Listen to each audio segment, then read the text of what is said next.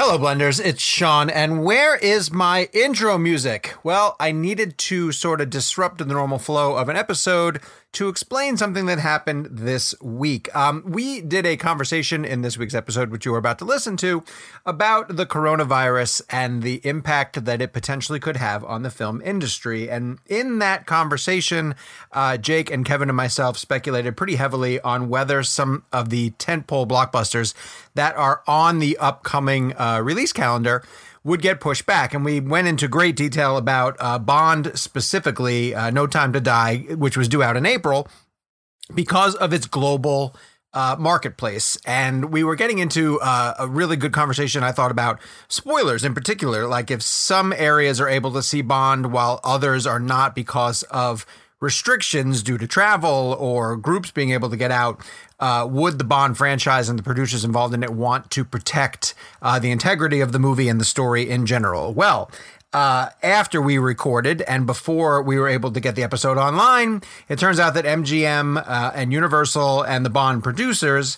have decided to push No Time to Die back. It's going to be postponed from April to November of 2020. And that, to me, is massive news because it almost feels like, and I think one of us says this in the conversation that you're still going to hear, once one studio does it, the dominoes tend to fall. And so I wouldn't be surprised now if we start to hear about some other films that shift their release date, specifically using the reason that the Bond franchise has given, which they actually say in their tweet, after careful consideration and thorough evaluation of the global theatrical marketplace, the release of No Time to Die will be postponed. Well, now, of course, if you look ahead to films like Mulan and Black Widow, potentially even Quiet Place, and getting into the summer blockbuster season, all of these films could use that as an excuse. And so it'll be very curious to see where this story goes from here. So I just wanted to hop on,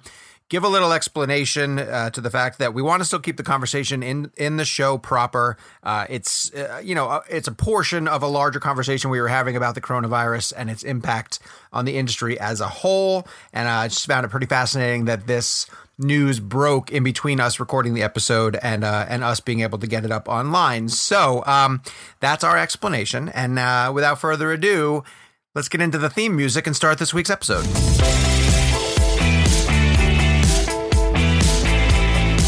Hello, Blenders, and welcome to episode number 108 of Real Blend, a podcast that thinks Sir Mix-a-Lot's Baby Got Back was a strange choice for the opening credits of The Way Back. I mean, it's a choice, but I don't know if I would have gone with it. I'm just kidding. I haven't seen The Way Back, but I do love Sir Mix-a-Lot. I hope that he finds his way into the movie somehow. My name is Sean O'Connell, the managing director here at Cinema Blend, and we have a lot of stuff to get to this week, including we're going to talk about The Way Back, as we mentioned, Ben Affleck's return to the big screen. We have an interview with the director, Gavin O'Connor. We are going to talk about Onward, in this week in movie segment, and we have a very special tribute to somebody who was super important to us as rising film journalists. So let me get right to the introductions, because when I say us, I mean my good friends and co-hosts of the Real Blend podcast, Kevin McCarthy of Fox 5 in Washington, D.C. Hi, Kev. Hi, Jonathan. How are you, sir? Jacob, how are you? And Gabe, I know you can't say anything, but hello. Hello. And joining us in the third chair as well, too, the vice president of the Sir Mix-a-Lot fan club, and the owner of a very nervous dog because of the window washers that are nearby, Jake Hamilton of Fox 32 in Chicago. Hi, Jakey. My man, how are your arms okay? From just because, what? Because you were reaching so much with that joke. Listen, I'm concerned. I was struggling at the beginning of this show. I do. Good one. But what's funny is you were struggling, and then you got so excited at the joke you came up with. Right. And that was it. Yeah, I know. Shouldn't have been that excited. Yeah, I gave it a shot. Anyway, plugs. I want to remind everybody, we have a community page over on Facebook that you guys can join, where Blenders are getting together and talking about all of the latest movie news. There's a ton of fun conversations between the Blender family. They're posting polls.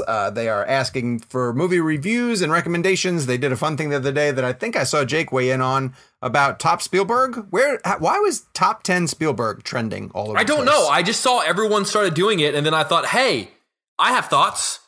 You're such a follower. Why don't you lead? Do top 10 someone else. Well, because the next last time I tried to lead on this podcast, I got a bunch of people reaching out saying that was weird. Don't do that. Oh, yeah. Oh, God, I want you to try that again just one more time. I want Kevin to introduce the show. That'd be a lot of fun. They'll fucking love it when Kevin does it. We are now posting our episodes on Cinema Blend's YouTube page. So if you'd like to stream the show instead, head over there. And while you're there, be sure to check out my Westworld reaction videos. They're posting on the daily, and I'm about to start season 2, which I've been told is very, very different from season 1. And of course, we are available on all of your favorite podcast apps. So if you are not already subscribed,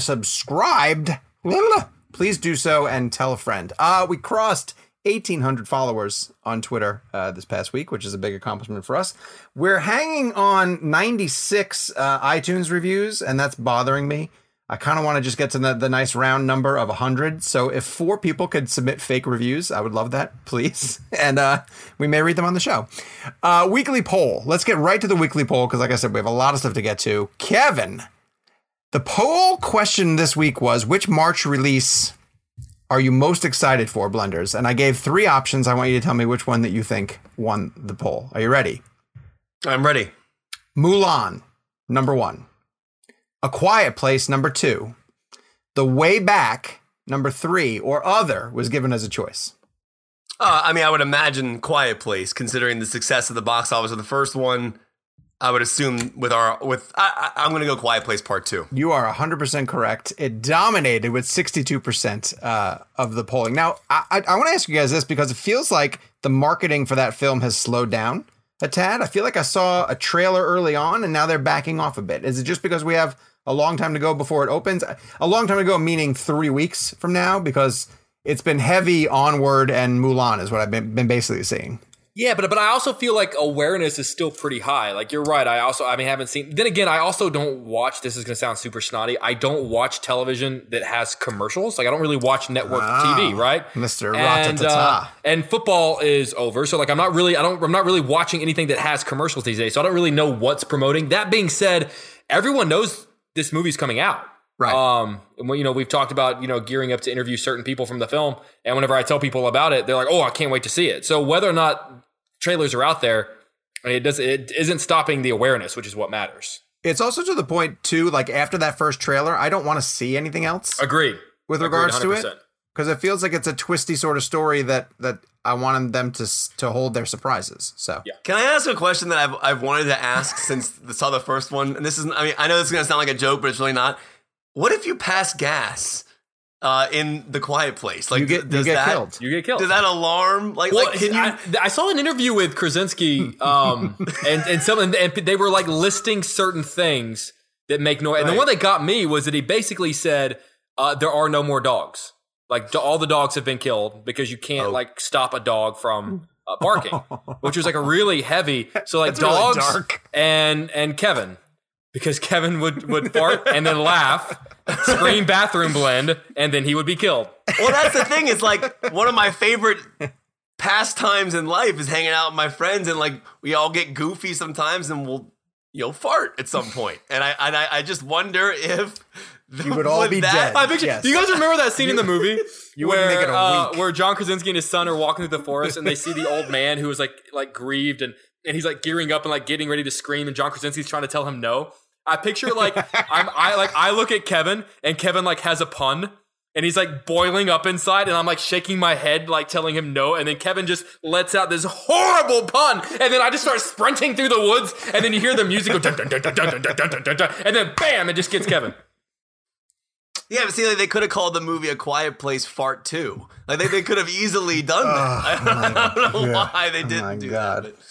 How do I make this transition from that to our interview with Gavin O'Connor? Gavin, if you're listening to this show, I apologize.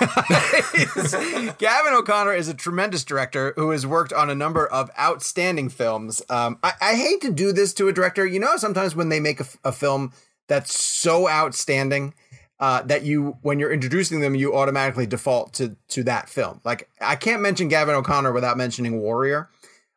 Maybe it's partly because I feel that that's still an underrated film. You know, even though I think more people are finding it over the years, but I'm always like Gavin O'Connor, who directed this amazing movie Warrior. But like The Accountant did really well as too. I'm hearing good things about The Way Back. He's made some Miracle. Oh God, right, exactly. So I mean, he has really good films on his resume, but to me, Warrior is just so high up there that I always have to sort of lead with that. But Gavin O'Connor maybe that's not a problem. Also has a fart joke in The Way Back. No, he doesn't. I'm not kidding you at all. At some point, someone calls somebody Uncle Fart Poop. And I gave Gavin credit for that. I said, thank you for including some type of potty humor in your movie. You know, he gets it. He gets it. Brendan's nickname with his former principal, this is going to be a long way around. Michelle taught at Brendan's school from kindergarten through 5th grade. Like he went to Michelle's school. And so he spent a lot of time after school because she drove him home. And one day he was hanging out in the classroom. It's probably like 3rd grade. And he wrote on the whiteboard with what turned out to be permanent marker. And he didn't know it at the time. Oh. And he wrote Fart McNuggets. For no reason whatsoever. And the principal, love your son because he likes Shirley Temples and he gets my humor.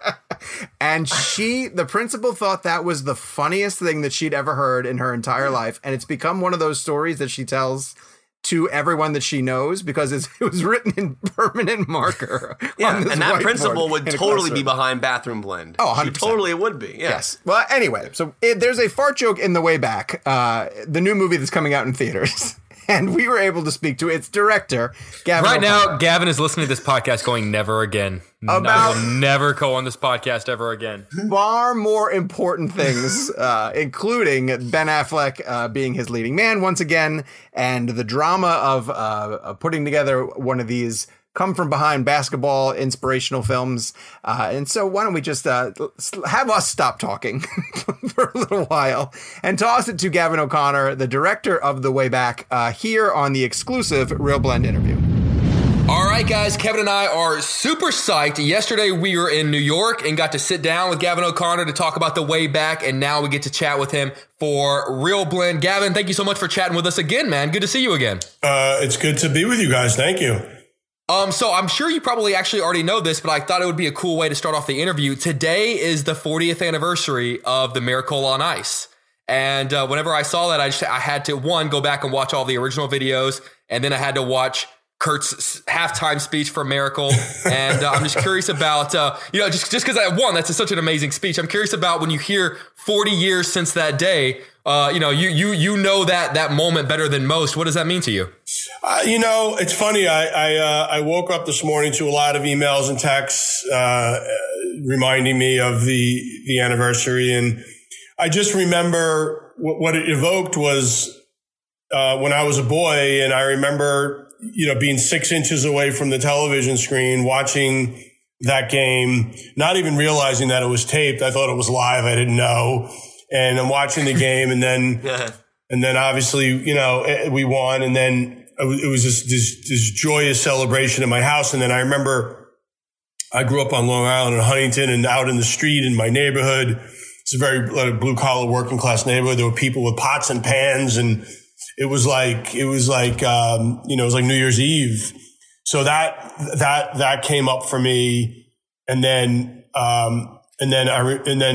the opportunity to tell the story. I remember going up to Disney. I'd never made a studio movie, and then they talked to me about making the film, and it was such an indelible part of my life. It was such a strong moment in my life. I really wanted to be able to tell the story. And then the other thing that brought up for me was, it was sort of became this Rashomon experience, because as I started talking to all the players, they all had a different perspective on the same event. They all had a different perspective on the same moment. So that's cool. It was very liberating in a way when, I'd ask them what happened in Norway when Herb was skating them, and they all had a different interpretation of that night. So for me, it was like Rashomon. It was liberating. I took a little bit from what Jim Craig said and a little bit from what Jack O'Callahan said. And then I just started to combine it all. And then lastly, the thing that popped in my head was I remember calling up Herb Brooks, and I asked him, I said, Herb, in my research and in the script, you took 3 months to pick the team. I go, did you really, why 3 months? It just seems like a long time. And he goes, well, I had my team pick going in, but, with the IOC and the AAU and all these different Olympic committees, he said it was very political. He said, I was so grateful to have the job and I really wanted to coach this team that I had to kind of play the game, the political game.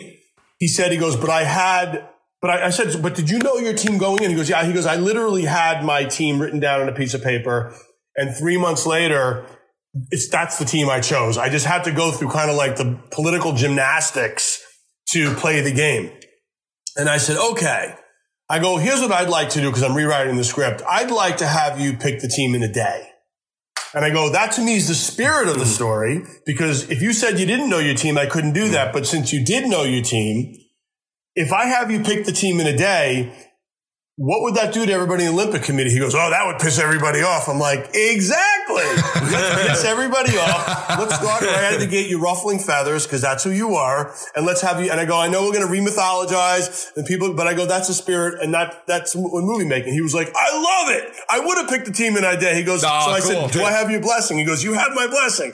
And that's what we did. It was a lot of that stuff where I would call the guys and call Herb Brooks and, get their permission for things, or I asked them a lot of questions. And then lastly, the last thing I'll say about is two things. But I remember, I think it was in August when I remember getting a call I became close with Jack O'Callahan. He was the one guy I really liked Jack a lot. I remember Jack called me and said, I got bad news. Herb just died. So I just started cutting the movie, and so Herb was in me because I really liked Herb so much. So he was in me in the whole process, and obviously we dedicated the movie to him. And lastly, I would just say this: when we got to when I cut all the hockey, the actual the Olympic games, I needed to have Al Michaels come in and now do all the voiceover, do the announcing. And cool. So, I'm making stuff. So it's not exactly what happened in real life because it's a movie. So things are cut differently and different things happen. And though I replicated very specific plays, other things I didn't. And I could see Al when Al came in, he was, he didn't know what was going on, but I started to show him some things and he was like, oh, wow, this looks real and this looks all good. And then we started to do it. But we got to the moment, which is, do you believe in miracles? Yes. And and he said to me, he goes, I can't do that again. And I go, no, of course. I go, how? It's impossible. It was in the moment. You were experiencing the most emotional, joyous occasion. It was like, fucking Beethoven moment here. So how could you? So, but the problem was everything was, on tape back then. So his, do you believe in miracles? Yes, was so dirty. Everyone, my editor, everyone on the sound team, everyone at the studio kept saying to me that we can't use the original track. Do you believe in miracles? Yes, because it doesn't sound good. So Al and I tried to do it and he would do it. And it was horrible because how could you replicate that? And I'll never forget, I got on the mixing stage and, it was my first studio movie. I have Mike Minkler, who, does all, Tarantino's movies. He's one of the great sound mixers. He's saying to me, Mike Minkler saying to me, you got to redo this. You can't do it. And, in any event, I was a young filmmaker and I was just like, you guys be great at your jobs, figure out how to filter this thing and make it sound great. And I ended up keeping the real call in the movie. That's the real thing. Oh, wow. And I'm very grateful that I, wet behind the ears, never made it, but I was like, I dug in. And I remember at the premiere, Al came over, he hugged me, he goes, thank you for not using the bad, for keeping the original.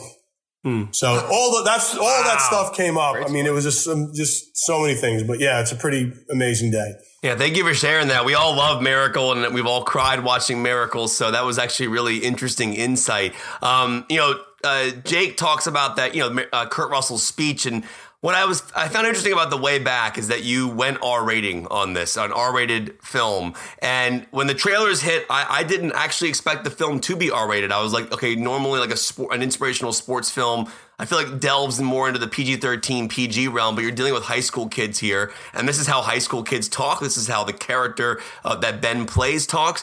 Was it a struggle to get the R rating? Was the R rating part of the mindset initially? And I guess I was going to add this onto it. If you could see an R-rated version of maybe like the miracle speeches or the something in Warrior.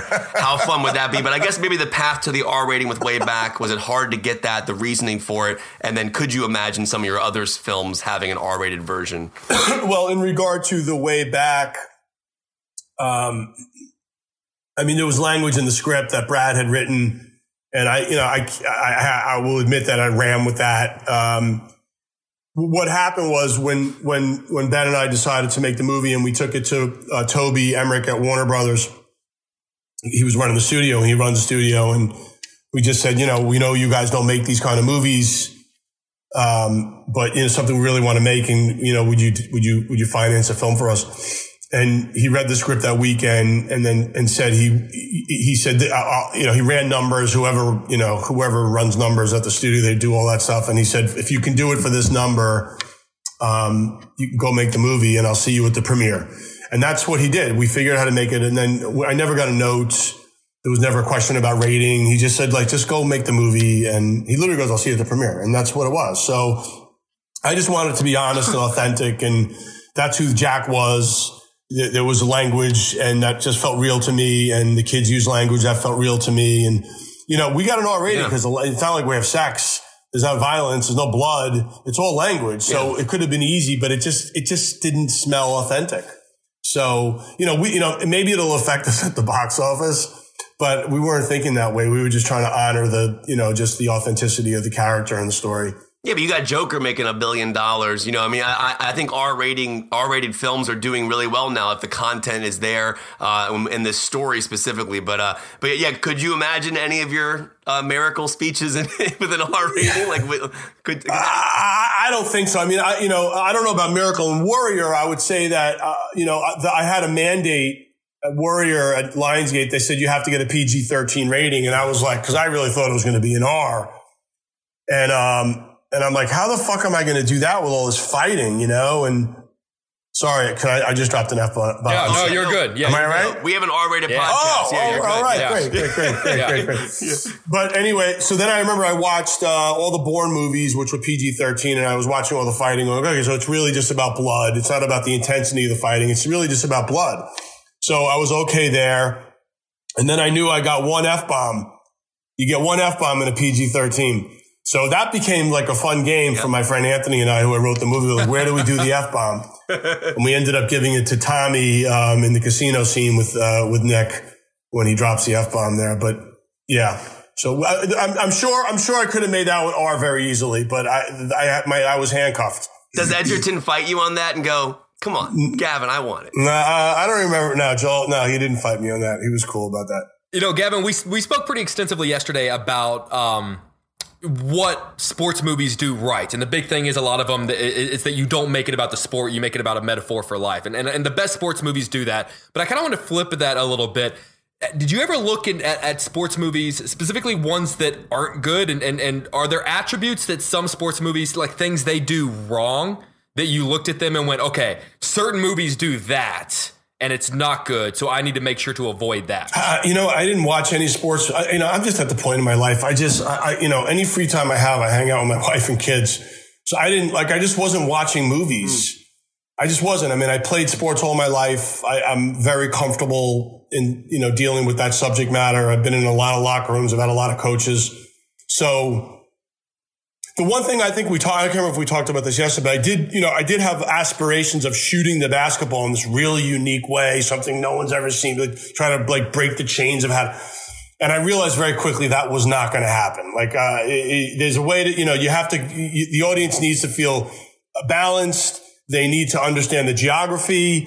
They need to understand where everybody is. There are things that, and I wanted to create a kineticism and what it feels like subjectively to what a game would feel like. But I kind of just started to discover that there's kind of a traditional way to shoot it that keeps the audience not confused, which was important to me. And, I think we talked about yesterday, I never thought I was making a basketball movie. So I just never really thought about the basketball part of it that much, or watching sports films. I didn't do it. So in that sense, do you approach it as okay, I'm going to make a drama that features basketball, not I'm going to make a basketball movie that features some drama? 100%. Basketball, it could have been any sport. Basketball is just a vehicle to dramatize the journey of this man. The whole point of the basketball for me was that he just gets to parent again. He lost a child. And, when you're a high school basketball coach, you're a parent. So he got to parent again. He got to be a dad in a way with boys. He lost a boy. So that to me was really important. And there were things that I was discovering as I was making the movie. I remember coming to work one day. I shouldn't say work. I tried not to play. I like to go to call play, but I remember going to the gym one day and we were shooting, some of the practice stuff. And I said to Ben, I'm like, dude, we have this kid, Kenny, who's spreading the love with all the girls. And, and I go, there needs to be consequences for that. This is a teachable moment for a dad to teach his son to live in integrity. This is not how you treat women. So, Ben was like, well, what do you think we should do? And I said, I think that he should make this kid do wind sprints. And Ben said, how many wins? You've never done a wind sprint, man. That turns into a punishment real fast. Suicides, yeah. Suicides, exactly. That's what we call them in school. Exactly. And then Ben said, well, how many suicides? And I go, well, Jack doesn't decide that. And he goes, what do you mean? And I go, the 3 girls that he's been misleading will reveal them on the sidelines and they get to decide how many wind sprints this kid does.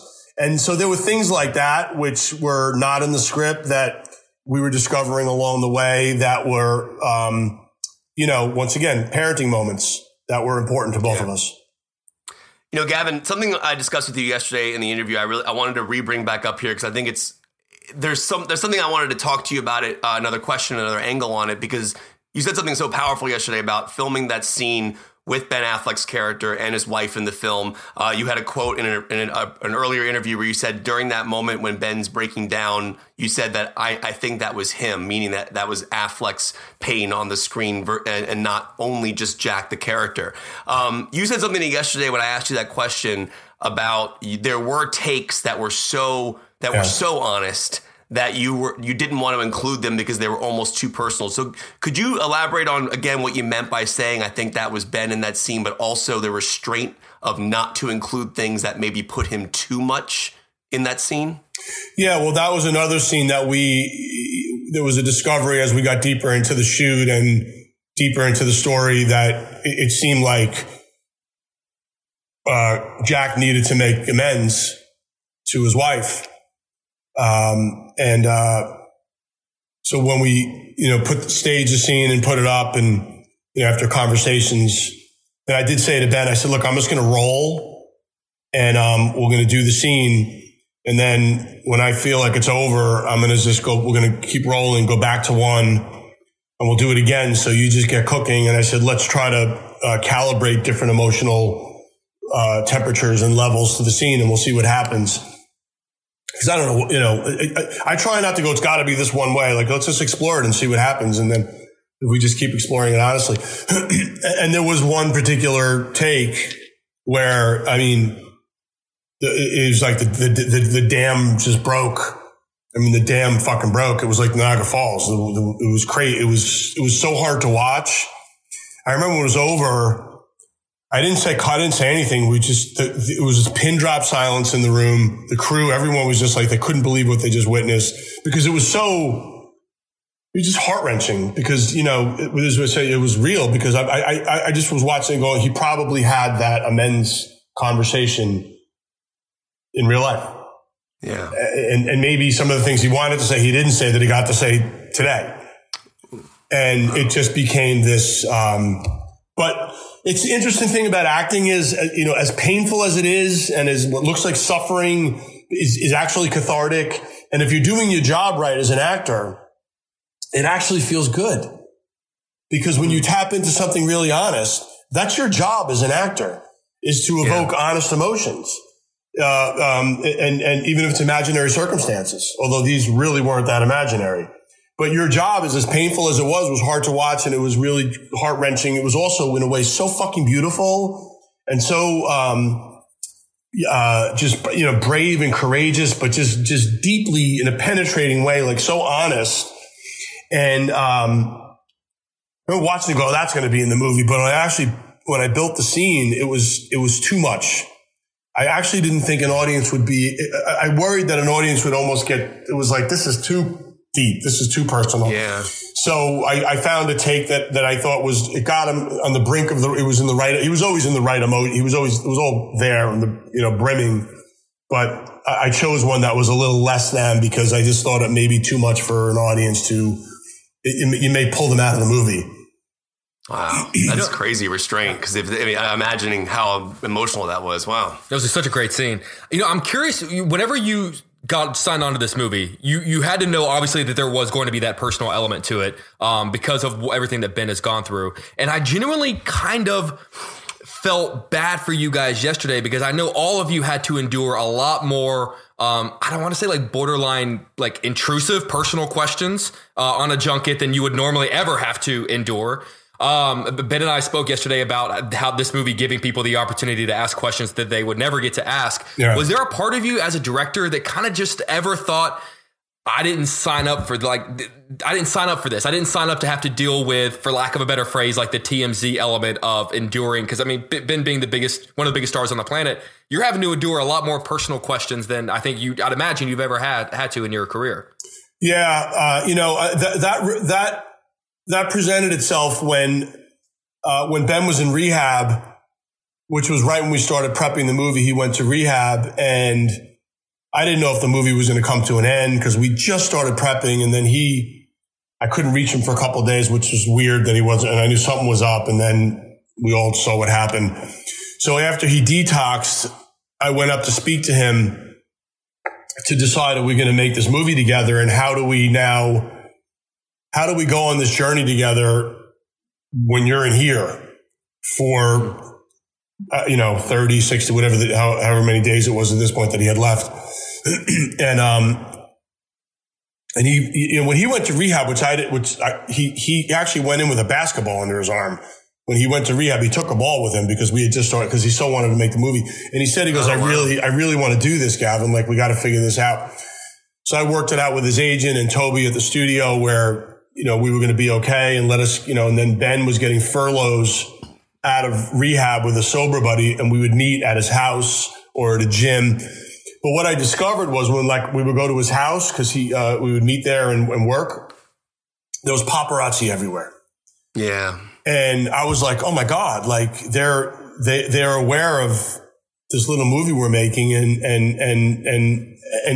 this is it just became very clear to me, like the subject matter we're dealing with now that he's in rehab and he's going to get out just as we start to shoot. Obviously, this is going to become a thing that we have to deal with. And that's when it hit me, when I saw, like, it was just so much paparazzi outside his house. I was trying to get through all these people just to go work. And that's when it really hit me that this is something, and we're just prepared for it. And it's not a big deal for me. I mean, it's Ben's life. So, he's the one who has to, uncover more and reveal more about himself. And, fortunately he's okay talking about it. And, if he was in rehab right now, it would probably be a problem. Yeah. But he's doing great. And, he seemed great yesterday. He looked great yesterday. He's doing great. It seemed like he's in a really good place. He's doing great. He's really doing great. Yep. I'm very interested in the way your camera worked in this film. It was very documentary style, so much so that there were these great moments where we would be close up on Ben's face, and I could even see the camera slightly zooming during a moment. And it was very like we were capturing somebody's real situation on film. So I wanted to ask you about the choice to shoot it that way, the idea of almost letting the audience know the camera's there a little bit because you are zooming within a very close-up shot.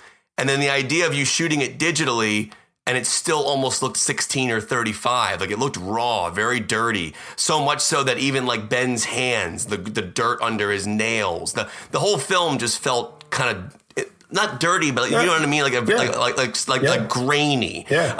And like as we were kind of experiencing it. So can you talk about those choices? I think they were very interesting choices for the character. Well, I initially was going to shoot the movie on Super 16. I'd never shot digitally before. I've only shot on film. I was going to shoot at Super 16. There were some panic at the studio about shooting at Super 16.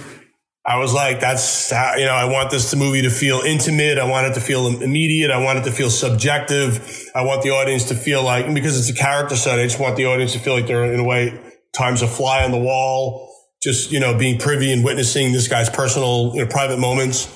And so that's the road we were going down, myself and my cinematographer, Edu Grout.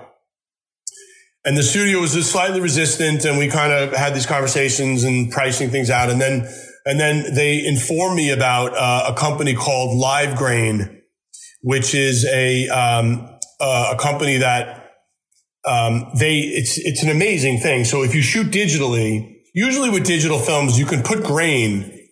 You could put grain on, but it's like a layer on the, almost like a layer on the lens. It looks like a layer on the screen, but there's no dimensionality to the, so it just feels like almost like snow or something just on top of the frame. And what Live Grain does is they replicate, they'll take any, film stock.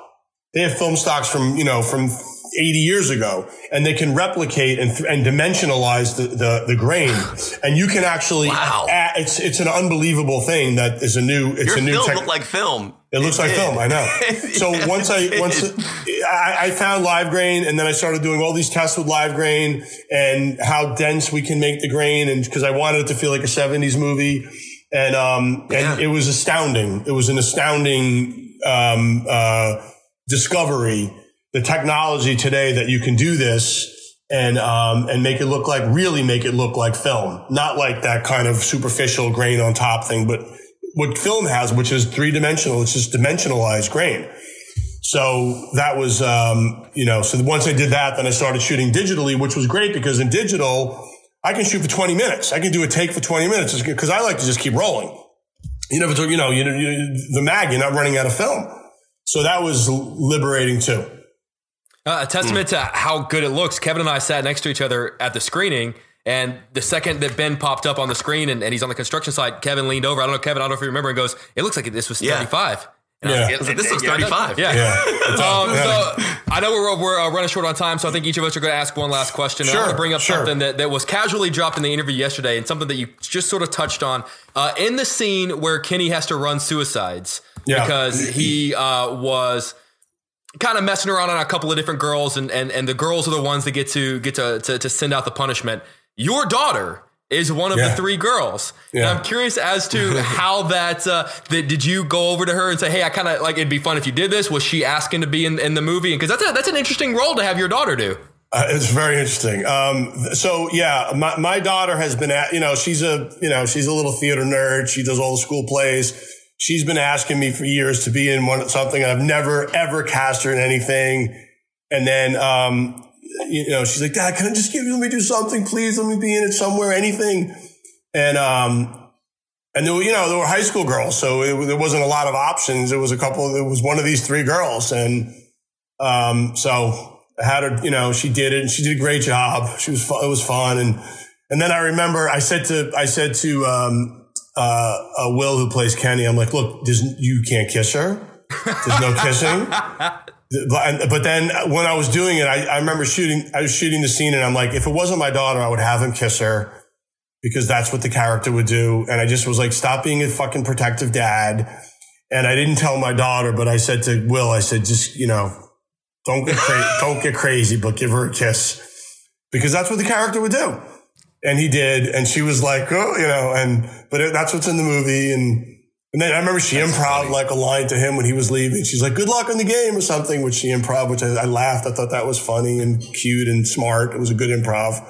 And, it was fun. It was a great day with her. We had a blast. She was so many props for the kid that played, for Will for playing Kenny. Cause that's a no-win situation for him, man. True. Yeah, but he did great. He's that kid. I love that kid. He's wonderful. So I can ask this question in a non-spoilery way, and if it gets too spoilery, we can cut it. But the last shot of your film is in the trailer, and so I just thought that maybe I kind of wanted to ask you about that shot particularly because it's a shot that you pull wide. This gorgeous beat of water and the basketball court right there. Ben is taking shots, a couple of them at a time. One of them misses at one point. Do you do that once? Like, does he say, I want to make them all? Is that's really him the whole time? Can you just talk about that idea, that shot? Well, when I found that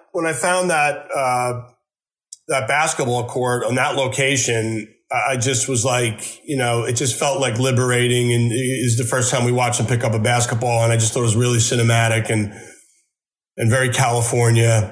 So I really like that. So the trick, like I could make any ball go in the basket at any point with visual effects these days. So it didn't matter. Yeah, I like that he missed one. Yeah. Well, he did miss one. But there were more that he missed,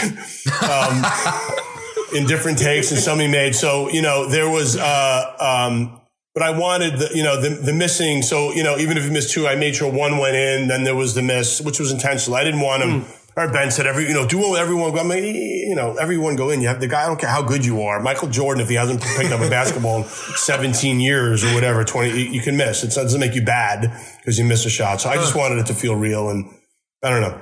That's what happened there.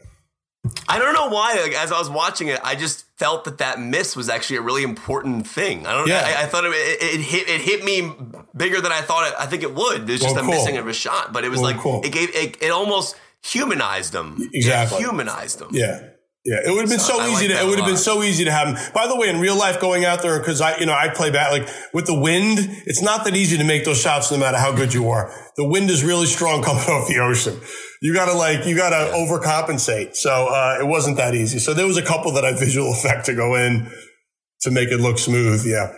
All right, well, it looked awesome. I know we have to let you go, but Jake was saying we were in the screening, kind of talking about 35 millimeter. I also want to thank you for Uncle Fart Poop. I appreciate that one as well. I enjoy that kind of humor. So a theater full of adults, and you just heard Kevin go, that's funny. Well, Kevin, so that I would say that was in the script. Brad Inglesby likes the fart poop stuff. That was important to him. I honored Brad for that. And I have to say one thing, Brad, by the way, guys, I have to say one thing because we're talking about Ben and we all signed up because of a script that Brad Inglesby wrote.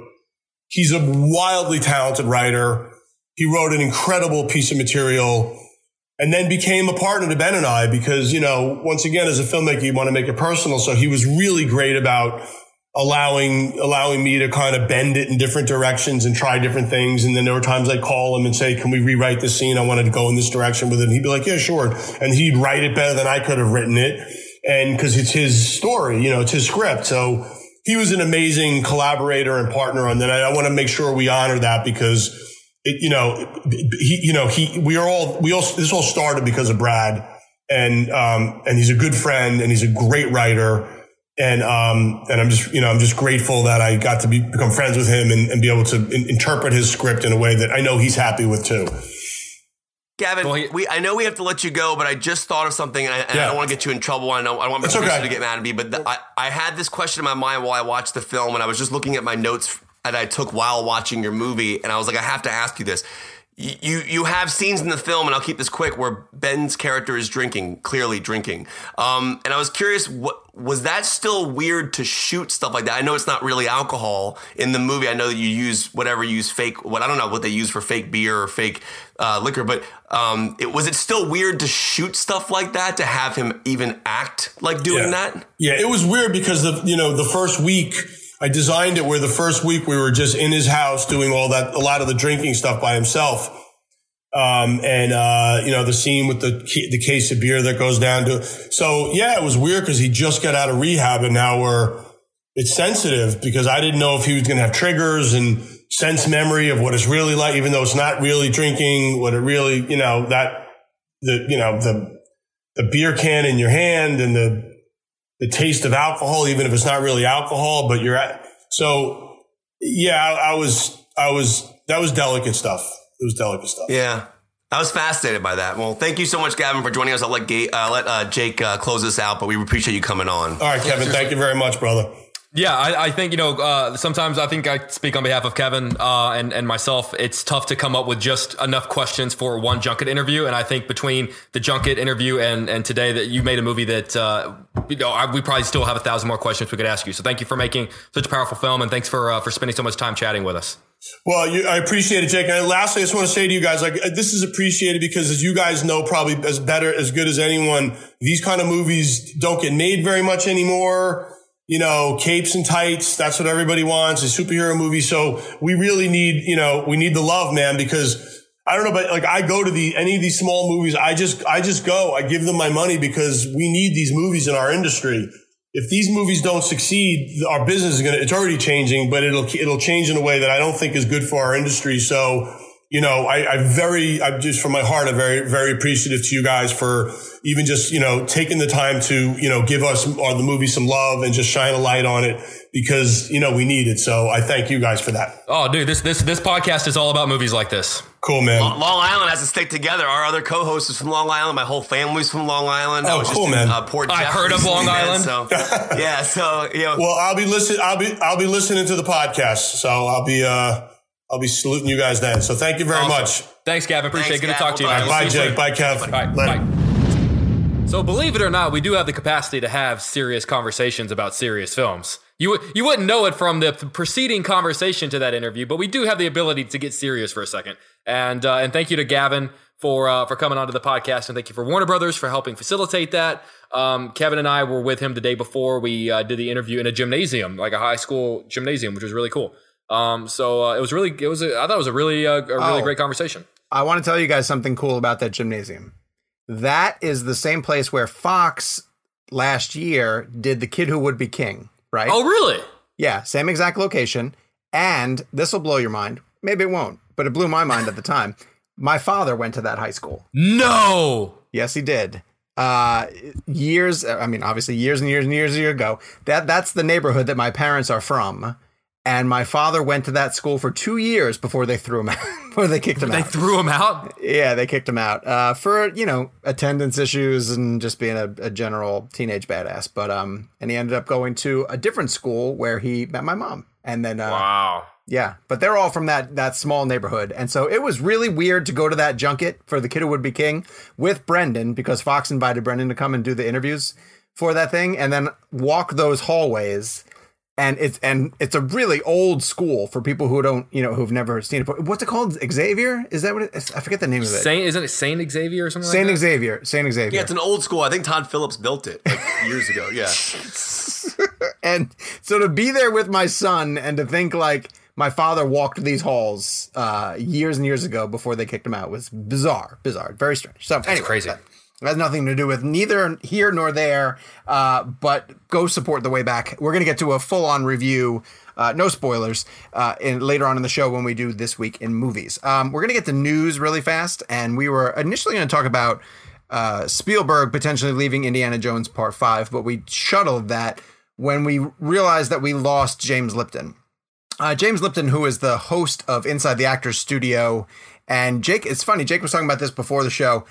More people might recognize him from the Will Ferrell impersonation that Ferrell did on Saturday Night Live. And I'd almost forgotten that he did that. Jake, did he do it often?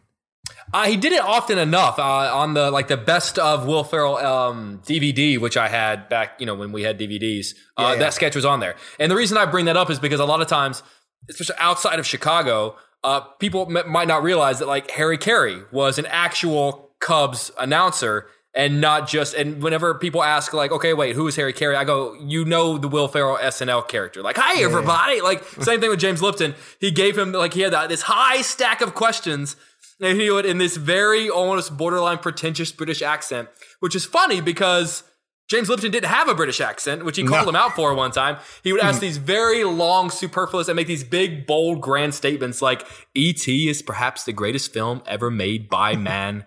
Buy it or rent it. Like this very like dramatic, borderline Shakespearean. But James Lipton, I saw an interview with him and Will Ferrell one time, and he had a really good sense of humor. But he just kept bringing out like, why did you give me a British accent? I don't have a British accent. But I always love that. So he's definitely somebody that we all look to when we were learning how to ask questions. Now, Lipton had a different setup, right? Like, the people came to his school specifically in order to come for these longer form interviews. They often would go deep into biographical questions, and then they would go essentially, it's a dream scenario. You walk through their entire career and you're getting some of the best, but they loved it because they got to do it in front of students at what's the school? I forget the name of the school. Is it the Actors Studio? I thought it had a name to it. Yeah. I thought it had a name to it, but maybe not. But they would really talk about craft. And Kevin, you want to talk about too. Like, you consider him and Howard Stern to be your two influences in terms of getting into interviews? Yeah, I mean, well, Lipton was probably first because I used to sit. I had a sales job. I did the job that I'm doing now with the movie reviewing aspect for free for about 8 years. While I worked a sales job on the side, and I used the sales job to take vacation days and use the evenings of that to do the movie thing that I really wanted to do. That was my passion. And so I would sit at work a lot, and I would watch a lot of Inside the Actors Studio because I was so fascinated with the deep dive that Lipton got to take with these actors. And it actually gave me a much deeper appreciation for acting in general. I just the idea of what Lipton was able to pull from these actors, where they went emotionally, their lives, how their family life created who they became as an actor. And then one of the episodes I think everyone's talking about that just struck me was the Bradley Cooper episode, which I think is honestly one of the coolest things I've ever seen on video, where you have Bradley Cooper as a student at I think it was Pace University was the name of the school, if I remember off the top of my head. I remember him saying Pace University. But Bradley Cooper stands up to ask a question to De Niro. De Niro was the guest that day. Cooper is not famous. Cooper is a student. De Niro is there as a legendary actor.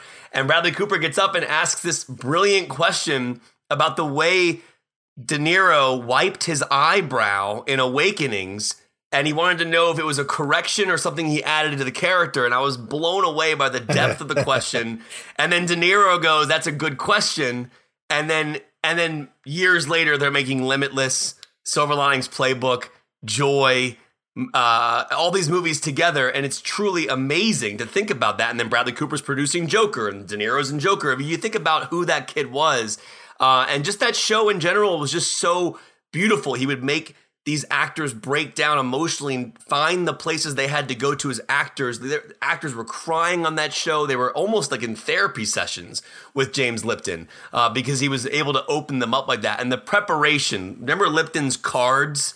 Yeah. He had those like stacks of blue cards. And like, you know, while we only do 4-minute interviews, I still write stacks of notes because of that. Like he really is one of the biggest inspirations on my career next to Howard Stern. See, I mean, people joke because Stern came from a very vulgar background of radio, but his interviews that he's doing now are just incredible. 1.5 hour long deep dive interviews with music artists and filmmakers and actors and directors. He had Tarantino on at one point. Harry Styles was just on the other day. I love Harry Styles. Listening to him talk was pretty cool. So I just found those two interviewers to be a big influence on me. Lipton specifically, because I've seen every episode of Inside the Actors Studio multiple times. I love every interview. People ask me a lot. They're like, "Oh, is your dream job like what is your dream job? Is your dream job like to work for E, like a national like E or Access Hollywood, Entertainment Tonight, something like that?" And I always go, "No, my dream job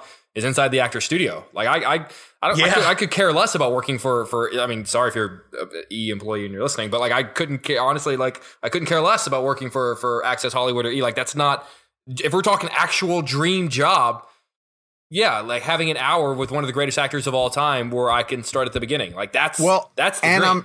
I'm not trying to put us on any kind of a level, you know, but I almost feel like when we get our longer form opportunities 100% on this show, the people who are listening to this show on the regular probably understand now when we're talking about James Lipton and the influence they had on us. Like, there's a reason that we come up with the questions that we come up with, the three of us, is because these are the types of things that we would ask if given a longer form, and we just don't get that in the junket situation, right? You have to rush through 4 minutes. You've got to try to get a soundbite or get one. Like, that's one of the reasons why I was legitimately jealous of what James Lipton got, because he was given so much time. Now, again, you're seeing that episode, but it's cut down from a day of interview of the interview. It usually goes much longer than what you're shown on the show. But he's also getting the people who are showing up prepared to go into that background, you know? Whereas when we get them, a lot of times they are 100% the opposite. They're guarded against questions like that. And so it's a completely different setup, and he benefited tremendously from that, you know, and brought the right questions to that type of scenario.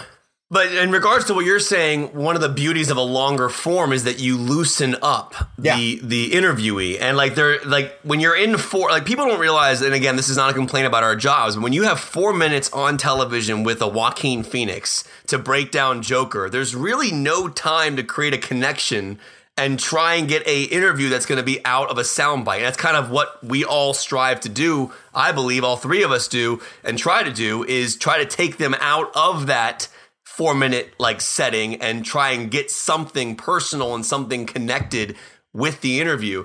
And to be able to have this long form, like when we got Quentin Tarantino for 20 minutes, this is prior to us getting him for 2.5 hours, but the 20 minutes. That's a thing. But getting Quentin Tarantino for 20 minutes was one of the happiest things I have ever been able to do in my life. Yeah. Was to actually sit there with him for more than 4 minutes and talk movies and actually be able to relax and not think about what my next question was going to be. I could sit there and listen to his answers. And that's why it's something that Lipton did really well is that since he had that longer form, he was able to actually relax in the conversation and just talk to the person. Because generally most of the time, and Jake, I'm sure can chime in on this as well, I still do this and I did it a lot when I first started out. You're not really listening to the answers, because you're so worried about the timer to your left and then the next question you have to get to. If you have 4 minutes with a room and there's 2 big actors in it, you might get 2 questions and that's it. And you have to get to certain things. And so the idea of having a loose idea like that, being able to talk in long form is just incredible, which is why I love doing this podcast. I started off in radio and that's all I ever did was these long form interviews. So Lipton was the key. He was the guy that I looked at and went, you know what? I love how deep he takes these actors, and I want to do something like that. You know what I mean? I got to share a funny story with you guys, too. PJ hung out with some friends on Friday, and he texted me and said, we want to watch a horror movie. Can you make some recommendations? And I've shared this on the podcast. My boys aren't into movies the way that I am. Like, that's Dad's thing. And so when he does show an interest in a movie, like, I get super excited. So I made a bunch of recommendations. Then he got back to me, and he was like, oh, we're going to watch Joker. I was like, all right, that's a good fit, right? That should work out. And I said, afterwards, you guys can listen to our Real Blend podcast with Joaquin Phoenix talking about the Joker. And he goes, yeah, that's exactly what we want to do. We want to sit around in a circle and listen to Sean O'Connell talking to Joaquin Phoenix on Real Blend. And I just love that he just ego checks me like that every chance that he gets. Yeah.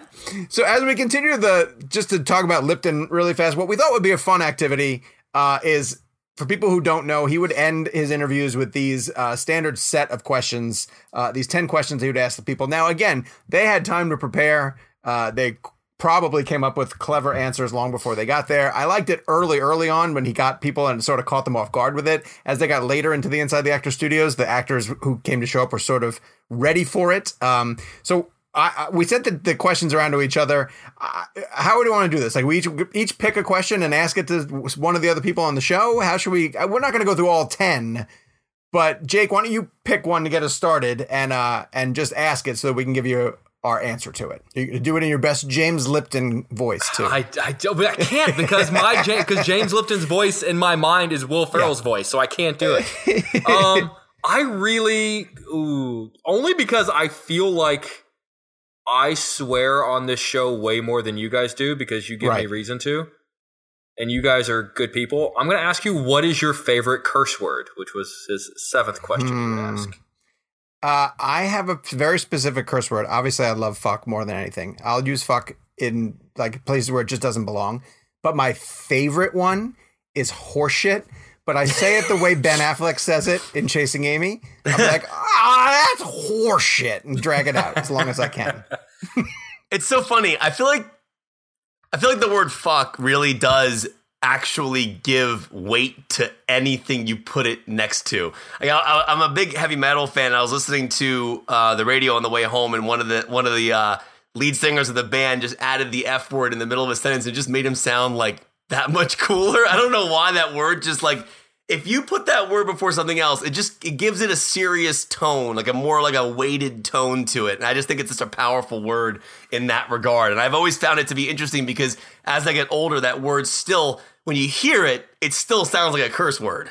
You know what I mean? It's not a normal word. It still sounds like a curse word, even though we say it all the time. But I would go with that. All right. I'm going to ask, what profession other than your own would you two like to attempt?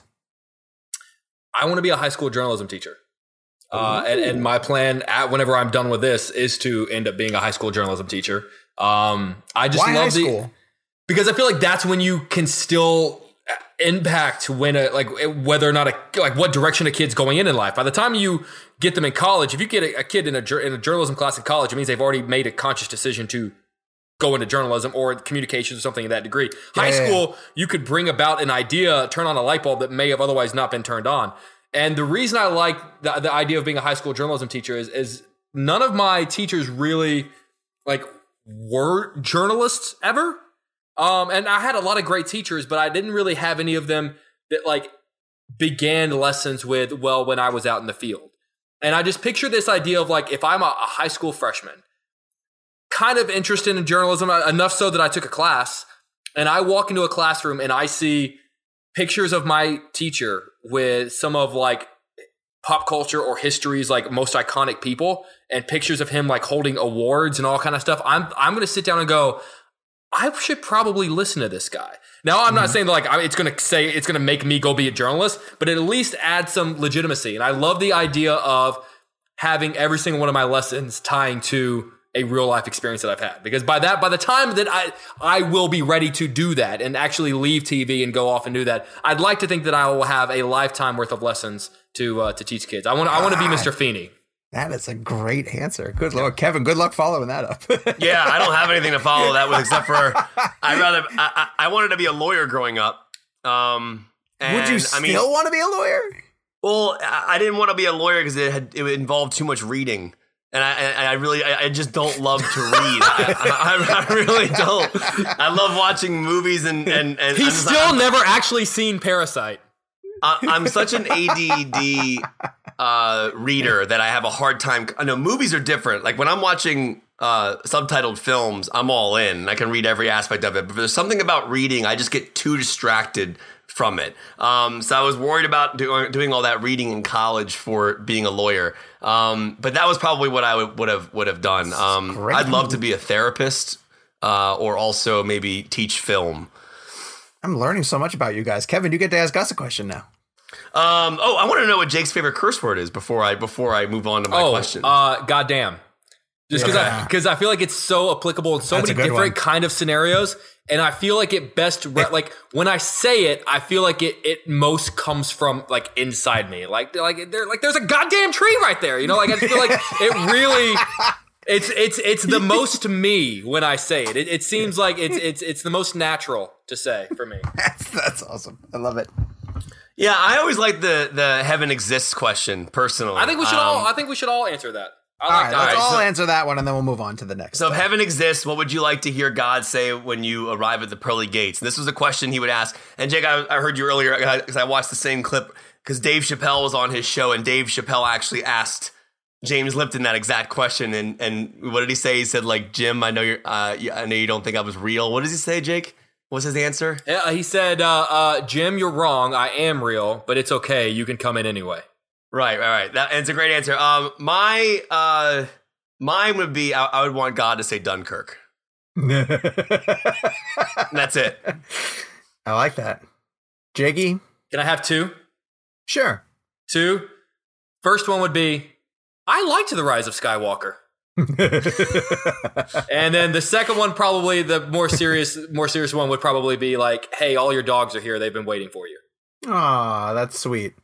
Mine would probably be food isn't fattening up here.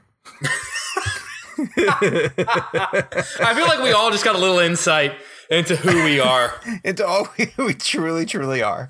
The crazy thing, we're going to get up there, and it's going to be Gabe, and he's just going to be wrapping us up. No, there is no wrap. Your life is wrapped. Your life is wrapped. All right, let's get to a more serious topic as well, too. Not that the passing of James Lipton is not serious, but we have to sort of get into the spread of the coronavirus and specifically how it could affect our industry specifically, because we're on the cusp of some major things happening potentially that might affect what we do and cover and the types of films that we're able to talk about in the coming weeks. Now, nothing major has happened yet. It's been a lot of sort of talk and speculation, but we wanted to sort of weigh in on the spread of this virus and how it's affecting different people, because right now it's a big travel thing. But we're starting to hear rumors and innuendo about big blockbusters potentially being shifted back. And even just how releases of major movies like Mulan and No Time to Die might be affected if they're not able to open in larger markets like China, where a lot of these people wait to see those receipts come back and really help a film's box office take. Do you guys think we're now at a point where these studios are rightfully concerned, or is it still too early in the game for the coronavirus to be something that drastically affects our industry? I think there are absolutely meetings being had right now. Like, I guarantee you that every studio that has a major movie coming out within the next 2 months had a boardroom meeting today. The one that I'm most eyeballing is Bond. And I feel like that's the one, because I sort of feel like, and correct me if I'm wrong, and I can't emphasize enough how much this conversation is speculative. Like, none of us know anything. We're not saying one way or another that anything's going to happen. But I just can't help but feel like I can almost, short of being in the room, guarantee that at least these conversations are happening. I have a question along these lines as well, too. Do you think that a movie should push its release date back based on something like this?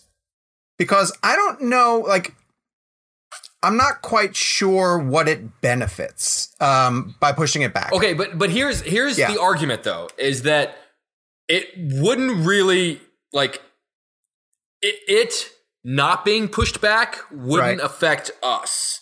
There are groups of people who have put together letters specifically asking for Bond to be pushed back because they live in countries in which gatherings of large people are being prohibited right now. Like Italy. Didn't that happen in Italy? Yeah. Okay, yes. Gotcha. Okay. So they're saying, look, like, something like Bond specifically, and I know I keep going back to that, is meant to be a global event. It's meant to be, we all get it together at the same time. Okay. And, look, and they're basically saying, we're not going to be able to get it by, if you stick to your current release date. So let's just make it fair for everybody and push it back to the summer. Okay, so I feel like sense, I feel like it's easy for us to say, hey, it's not a big deal. Just whatever. Like other people will get it later. Let us get it now. But for people that are very much excited about it and aren't getting it, it is a big deal. So it's not a strictly financial thing. It's not strictly the studio receipts. It's the cultural impact of a story potentially being seen by some people, especially, and we do keep going back to Bond because that's one that feels like it's going to be majorly impacted by this, that it's Daniel Craig's final one. There's probably going to be plot details that you would want to protect. Right. And if you're in an area of the world where you're not able to see it because of some type of restrictions due to the coronavirus, then I could see that having a drastic effect on the film industry. Though, to be fair, I feel like if a decision is made, it will be made based on finances. Oh, yeah. I feel like if it is pushed back, it's not because a group of people out of the kindness of their hearts wanted to protect fans from spoilers. It's because they realized that financially it made the most fiscal sense. Kev, thoughts? Yeah, I mean, my personal thoughts on this are that the film business is now more international than it is domestic. Yeah.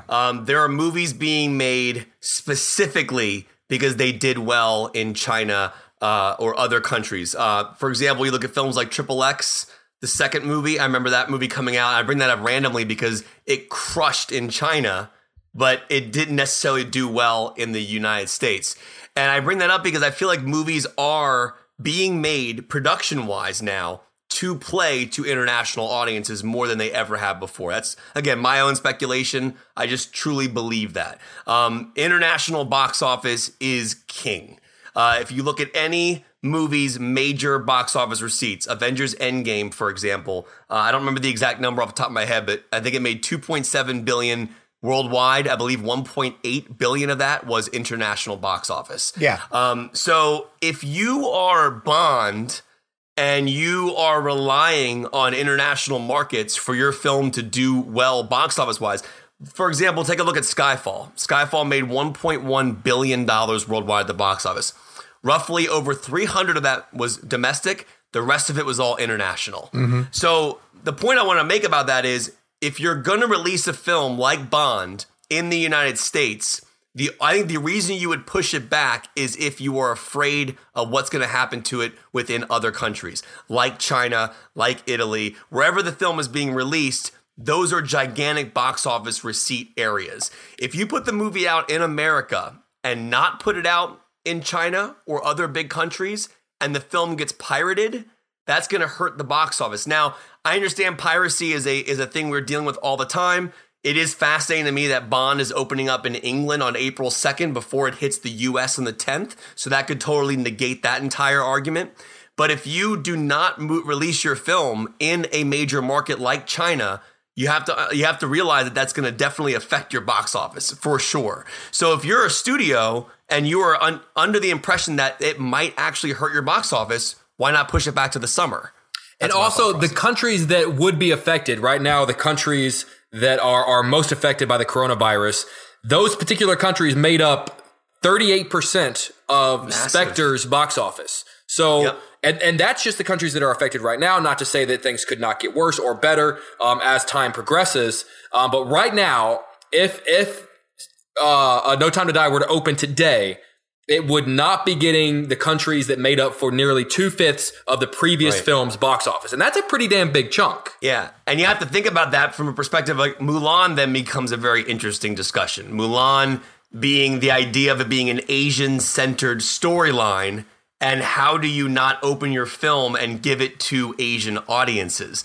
And so, for example, that movie opens up in, 3 weeks? Was it March 26th, I believe is the release date on that? Someone double check that. But I do believe it is that date. So if you're Disney and you may not be able to put your movie in front of certain audiences, including China, what do? And that's a very interesting thing, because that movie is specifically a foreign type of film, a film that's going to do well with foreign audiences, international audiences. So if you put the movie out in the United States and people in China want to watch that film, what are they going to do? They're probably going to download it. You're looking ahead to two major Vin Diesel pictures in Bloodshot, and then if it keeps going into May, Fast 9 is a global franchise.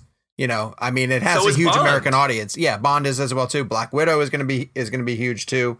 It's something that we're definitely tracking, and unfortunately, we just don't have enough data to see. Now, one of the things that I'm looking at too personally is two conventions in South by Southwest and CinemaCon. That South by Southwest obviously takes place in Austin. CinemaCon takes place in Las Vegas. Las Vegas is, it's held in Las Vegas, but you would almost never even know that there was a convention going on there because there's so many people there anyway. And these are the types of places that feel like they're going to be drastically affected by something if it continues to spread. So I'm curious if those festivals, those industry type things, will keep going in the state that they're going to be in. Interesting perspective, by the way. I mentioned XXX2 at the beginning of my argument. And the reason I brought that up is because there was a huge article that came out back when I remember when XXX came out, explaining why films are being made for international audiences over domestic audiences. XXX's 2 box office, 13% was domestic, 87% was international. $301 million international box office for that film. So what, in my opinion, is happening is studios are understanding that certain films, like a Vin Diesel, does really well in this market or this international country. Bloodshot, I feel like, is a film that they're hoping does really well internationally. I don't think it's going to have a gigantic domestic box office. It's probably going to do very well internationally. So that's where this question comes in. Do you risk taking your film away from your international audience and releasing it in the US with piracy becoming a massive problem for that situation? Or do you just push it all the way to summer and blanket release it? Well, that's where the question is. And I definitely want to point out too, as we wrap up this conversation, like we're taking it from a film and business perspective. Right. There's a huge human element to this coronavirus, obviously too. And we're deeply concerned about all the people who are being affected by the virus as well too. This is a movie podcast. You know, we're going to be looking ahead to these titles. We're going to be looking at this material, how it potentially affects, because we're fascinated with the decisions that get made behind the scenes by studios. Because you guys keep saying, push it back to the summer, but there's so much strategy in terms of release dates and open weekends and open screens. Yeah, especially like Bond has an IMAX partnership. Yep. And if you move Bond to the summer, then you're dealing with Tenet coming out, which probably has an IMAX. That's an interesting aspect to it. And to Sean's point, I think it just goes without saying that the human element here is the most important part of this story. Absolutely. But that being said, we are a movie podcast, like he said, so that's the angle we're taking. But we are completely in understanding that the human part of it outweighs completely the importance of the movie part. But there was an article today that I sent you guys. Was it $5 billion? Is that what they were saying? That the movie industry will lose possibly within the middle of the coronavirus idea. So that's why we're talking about it. It is going to affect a lot more on the financial side as well, which is a very big, devastating thing as well. The human side being the most important, clearly. Well, and if there's one guarantee about any movie that will be affected by the coronavirus, it's New Mutants, because they're going to figure out some way to delay that movie yet again. They'll push it back at least another year. If it exists. Dude, all right, let me ask you guys this. As we sit here right now, before we move on, does Bond get moved? No, I don't think so. I think they hold. I think they hold steadfast. Because, and maybe I am naive, but while the numbers are high in terms of the people who are being affected by the coronavirus, I don't think that they are, that is a huge move financially for a studio to make. And I think for all the reasons that we just discussed, it's more beneficial from a creative, financial, logistic, like all the different headaches that they would have to jump through to push a film back. I think it's easier for them to keep it and then deal with the repercussions of some people didn't get to see it, in their area, but larger amounts of people did get to see it. I think you're starting to look at May, things like Black Widow, things like Fast 9. If this continues to grow as an epidemic, as something that people are dealing with, I think Bond is probably going to stay where it is. That's my guess. Put Mulan on Disney Plus. Let's move on. All right, this week in movies. Anybody see The Banker? The Banker, limited release, Apple TV. The Banker. Sam Jackson and Anthony Mackie. That's a real movie. I actually do know that movie exists. All right, here's one. The Burnt Orange Heresy. Burnt Orange Heresy. I did limited release. Nothing. Oh, wait, I got one. First Cow. I've actually seen people saying very kind things about that online. Well, I thought it was an odd follow-up for Damien Chazelle, but good on him for branching out. Well, this is about the cow that jumped over the moon, as opposed to First Man was about the guy that landed on the moon. Wait, I thought this was about the cow that gets spun up in the twister in Twister. I thought it was that story. I'm not sure which story it is. I just know that the stakes are high. The jakes are high. I was looking forward to seeing it if it was the Twister prequel. That's what I was hoping for. I wanted to know the life of that cow. Emma expands wider. Emma with a period. Nothing. Okay. Have either of you seen Onward? Did you guys see Onward? I saw Onward. Oh, good. Kevin, give us a spoiler-free review of Onward, because I have to go to it tonight, and I'm going to be honest with you. I am not that excited. It's like one of the first Pixar films in a long time that I'm just not that enthused about going to see. It's interesting. Onward is a film that looks really good on paper. Okay. I think Tom Holland, Chris Pratt coming off Avengers Endgame, doing a film together about two brothers who go on a journey to try and spend one more day with their father who passed away years before, well before Tom Holland met him, and then passed away briefly after, knowing his son Chris Pratt's character. But it's a film that necessarily should probably make you cry. I mean, I feel like at the end of the day, that plot line, anybody who's lost a father, anybody who's wished they could spend more time with their father, I think that's going to probably hit people on a different level. My issue with the film is that those are universal themes. I have not lost my father, thankfully, knock on wood.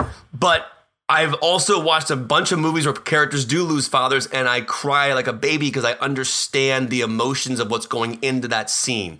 The problem with Onward is it's so disjointed, in my opinion, and it's a little strange. It's almost like Weekend at Bernie's, but with Pixar. I don't know if Gabe would agree with that, but there's a strange element to the idea of the father coming back in half form. And it was weird for me as an audience member, even though it's a Pixar movie, even though we're dealing with elves, there's something, it didn't connect with me. I found it to be odd that the father had no upper half. Okay. That seemed strange to me. And I know that's not really a criticism, but it took me out of the movie because it was just so weird within the context of the story, I thought. I want to ask you a question about it, but I almost don't want it answered. So I'm going to refrain for my own benefit. Like, I have a plot question that I want to know, but I don't want to know. So I'm going to save myself by not asking. But I mean, the film itself is fine, and I know Gabe saw it and he liked it. I would say I liked the movie. I just didn't love it. There was no emotional punch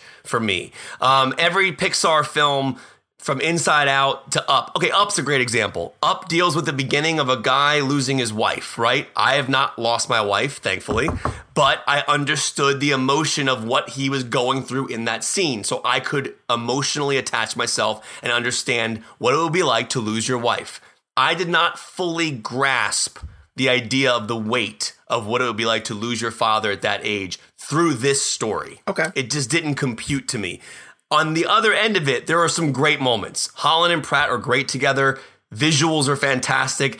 I just thought the film was just a little too weird for its own good. So if that makes sense.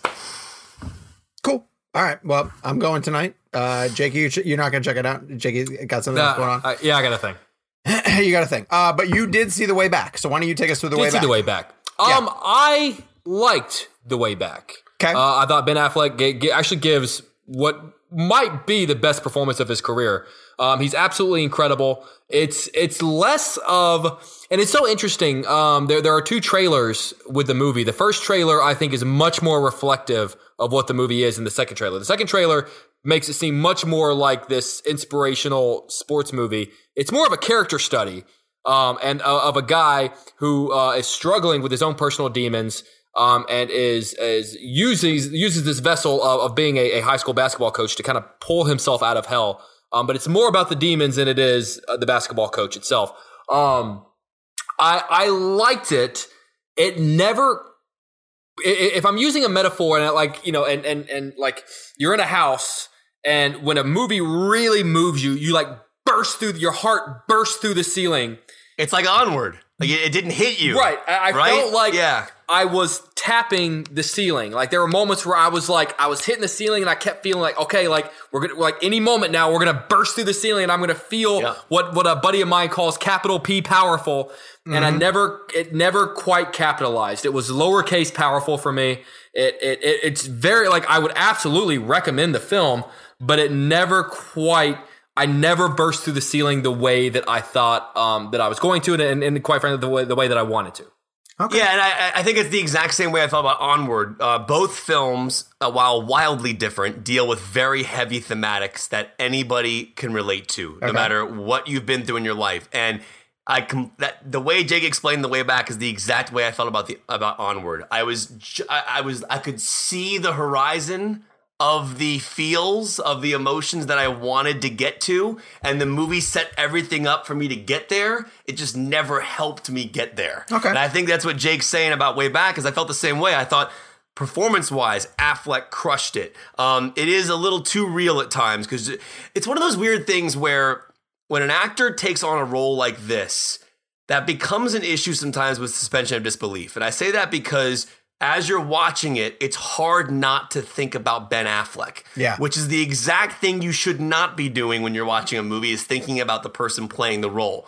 In this case, it's different because it's a therapeutic thing. I actually love that he did it. I think it probably really helped him to understand what he had gone through with his own situation. So I commend him for that.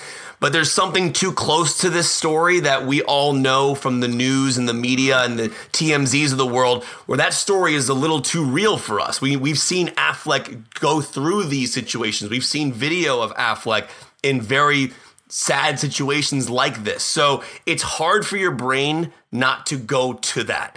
That being said, I want to give Gavin O'Connor credit for, in the interview you heard, The live grain they added to this film looked like 35. It looked unbelievable. I was shocked at how good the cinematography was. They shot it digitally, but it had a Super 16 look to it. They shot it documentary style. It was meant to be raw, like you were there, like you were capturing a moment with people that you weren't supposed to be seeing.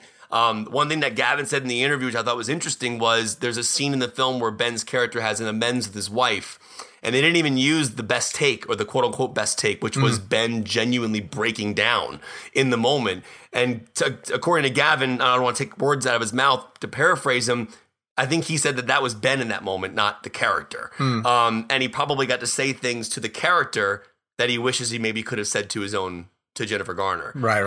And again, that's speculative, but I do feel that the movie was a very raw thing, and that does come across in the film. So it's hard. It's like at the end of all what I just said, after all 2 minutes of me babbling on about it, is the movie worth seeing? It's not an easy question to answer. It's like, and I don't know how Jake feels about it. If someone said, should I go see The Way Back on Saturday night with my friends? It's like one of those things where like, it's good, but it's not great.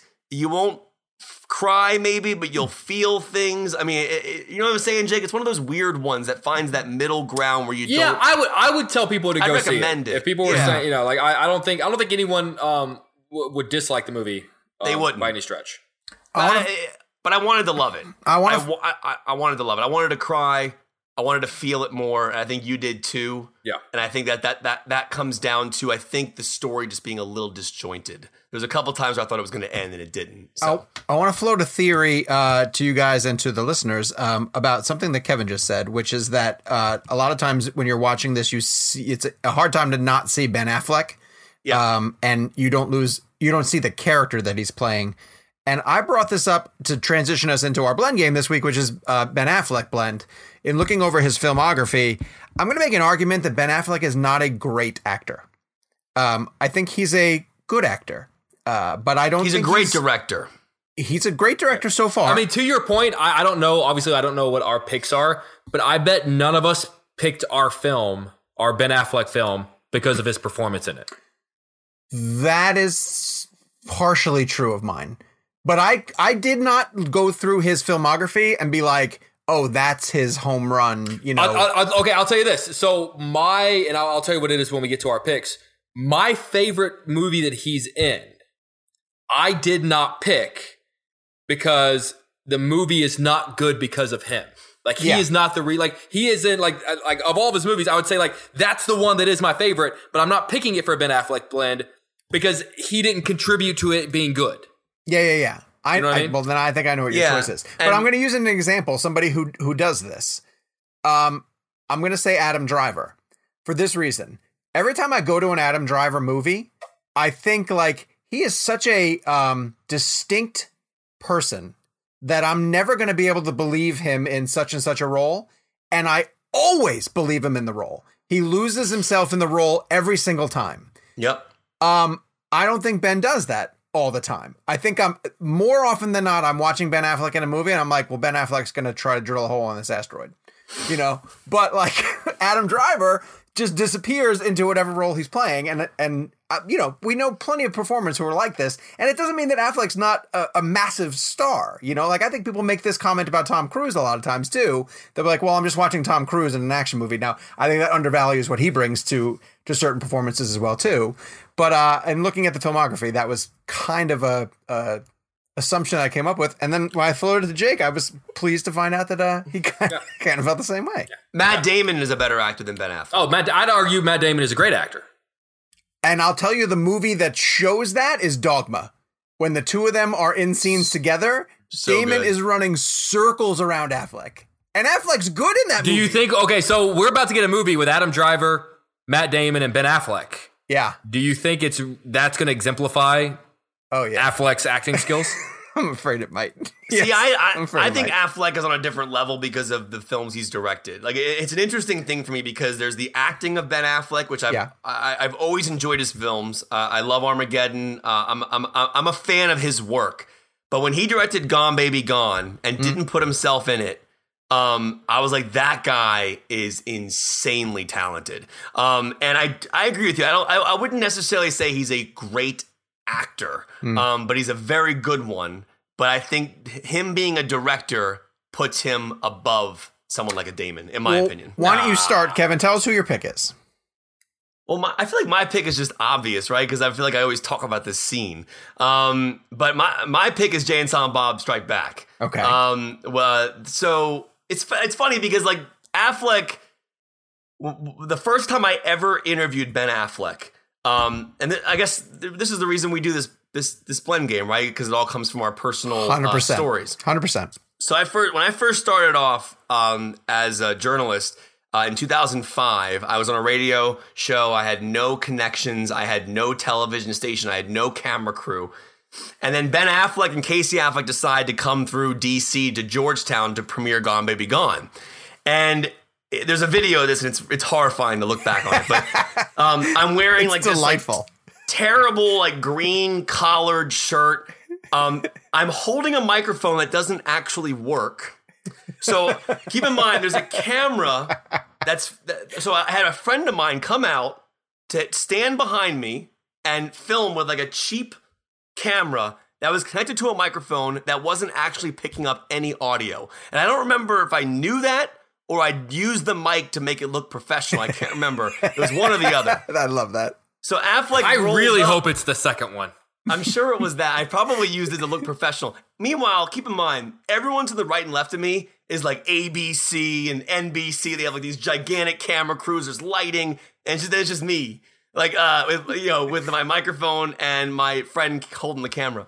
So he walks up, and you guys have seen it, so you guys already know the story. But he walks up, and the first thing out of my mouth is, "Hey, man, it's Shannon from The Fashionable Male," which is his Mallrats character. And meanwhile, this guy is trying to set himself as a serious director in Hollywood. He's directing Gone Baby Gone, which is a very serious subject matter. And then he has this punk kid talking about Kevin Smith movies. That's like getting Clint Eastwood for Unforgiven and being like, didn't you do a movie with a monkey one time?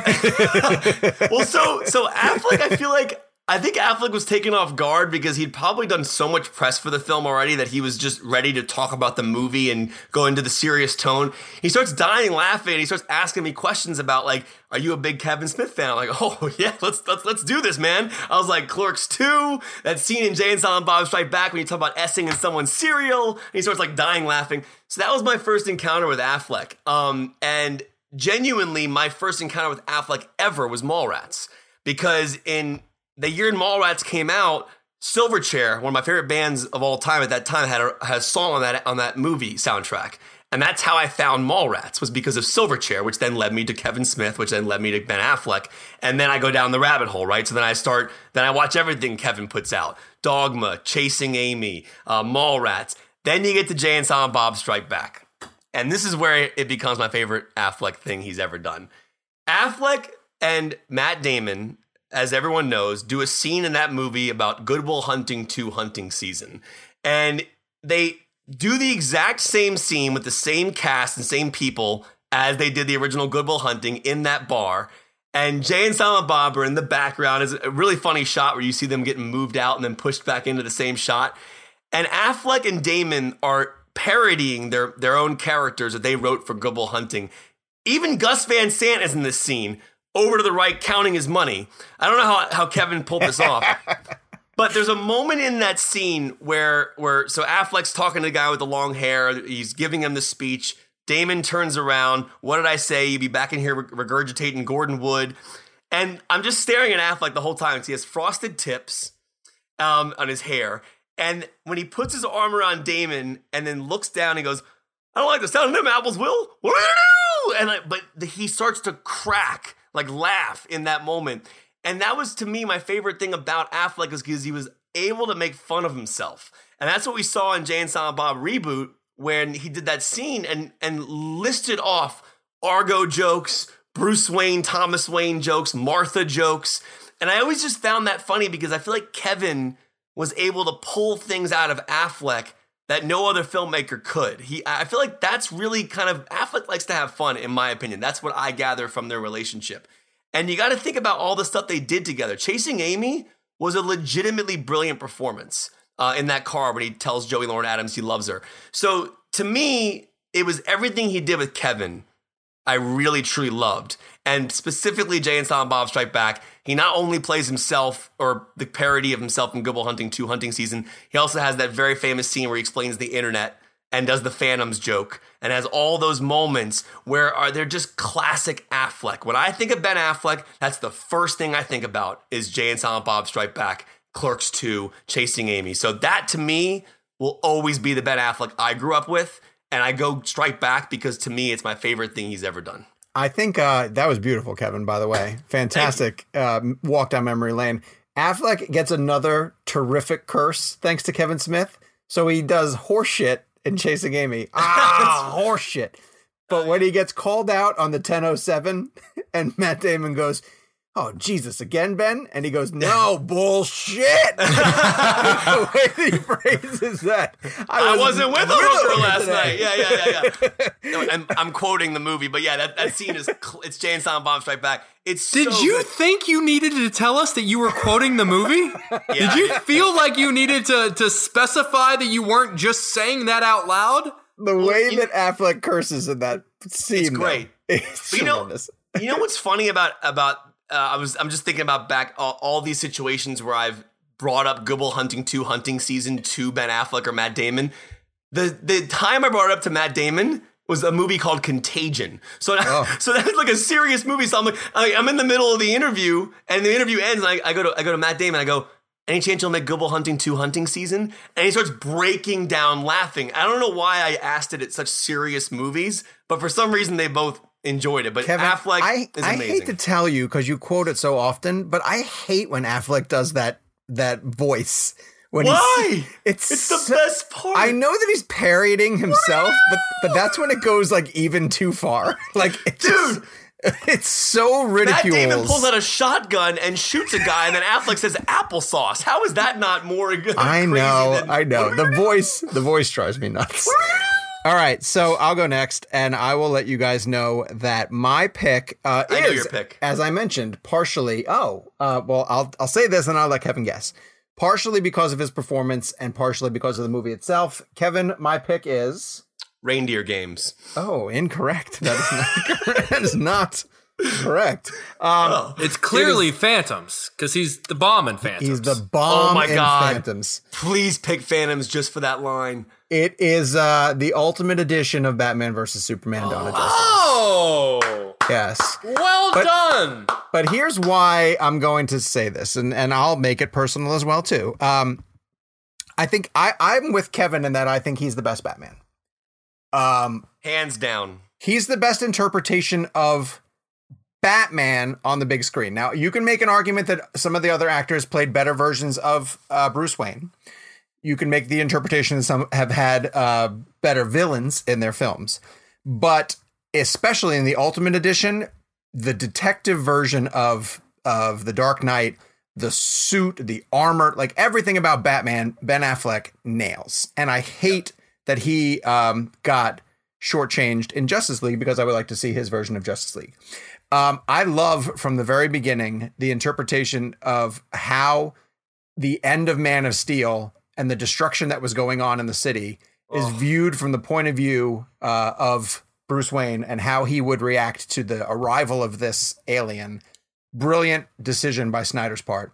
I thought that the theatrical cut really gypped out a lot of really significant storylines, and I know that the majority of the people who watch Batman vs Superman only saw the theatrical cut and never bothered to watch the Ultimate Edition because they thought, why would I want to see a longer version of this? But it truly is a night and day version of that story. It fills in all of these gaps that... I don't mean to cut you off, but what you just said, I have to mention this. I was interviewing Lawrence Fishburne one time for John Wick. I think it was 2 or 3. And I walked in the room and I said, I loved the Ultimate Edition R-rated cut of Batman vs Superman. He goes, what are you talking about? What? His guy, his agent or publicist came out to ask me about where to find it afterwards. Are you kidding me? What? That's how that's how deeply that film went away. So I only cut you off to explain to you that your point is completely valid. So much so the actors probably haven't even seen that cut. That's crazy because it makes it into a different movie. Which realizing that helped me to understand that another version of a movie that Zack Snyder might be responsible for could exist out there and be better. And if anyone's what are you referring to? Or following me on social media, you'll know that my life has been changed by this book that I'm writing. And all of these people who are behind the Snyder Cut release of Justice League. Now, I'm not trying to make it about that, but what it has spent, I've spent the last year focusing very heavily on these 3 DC movies.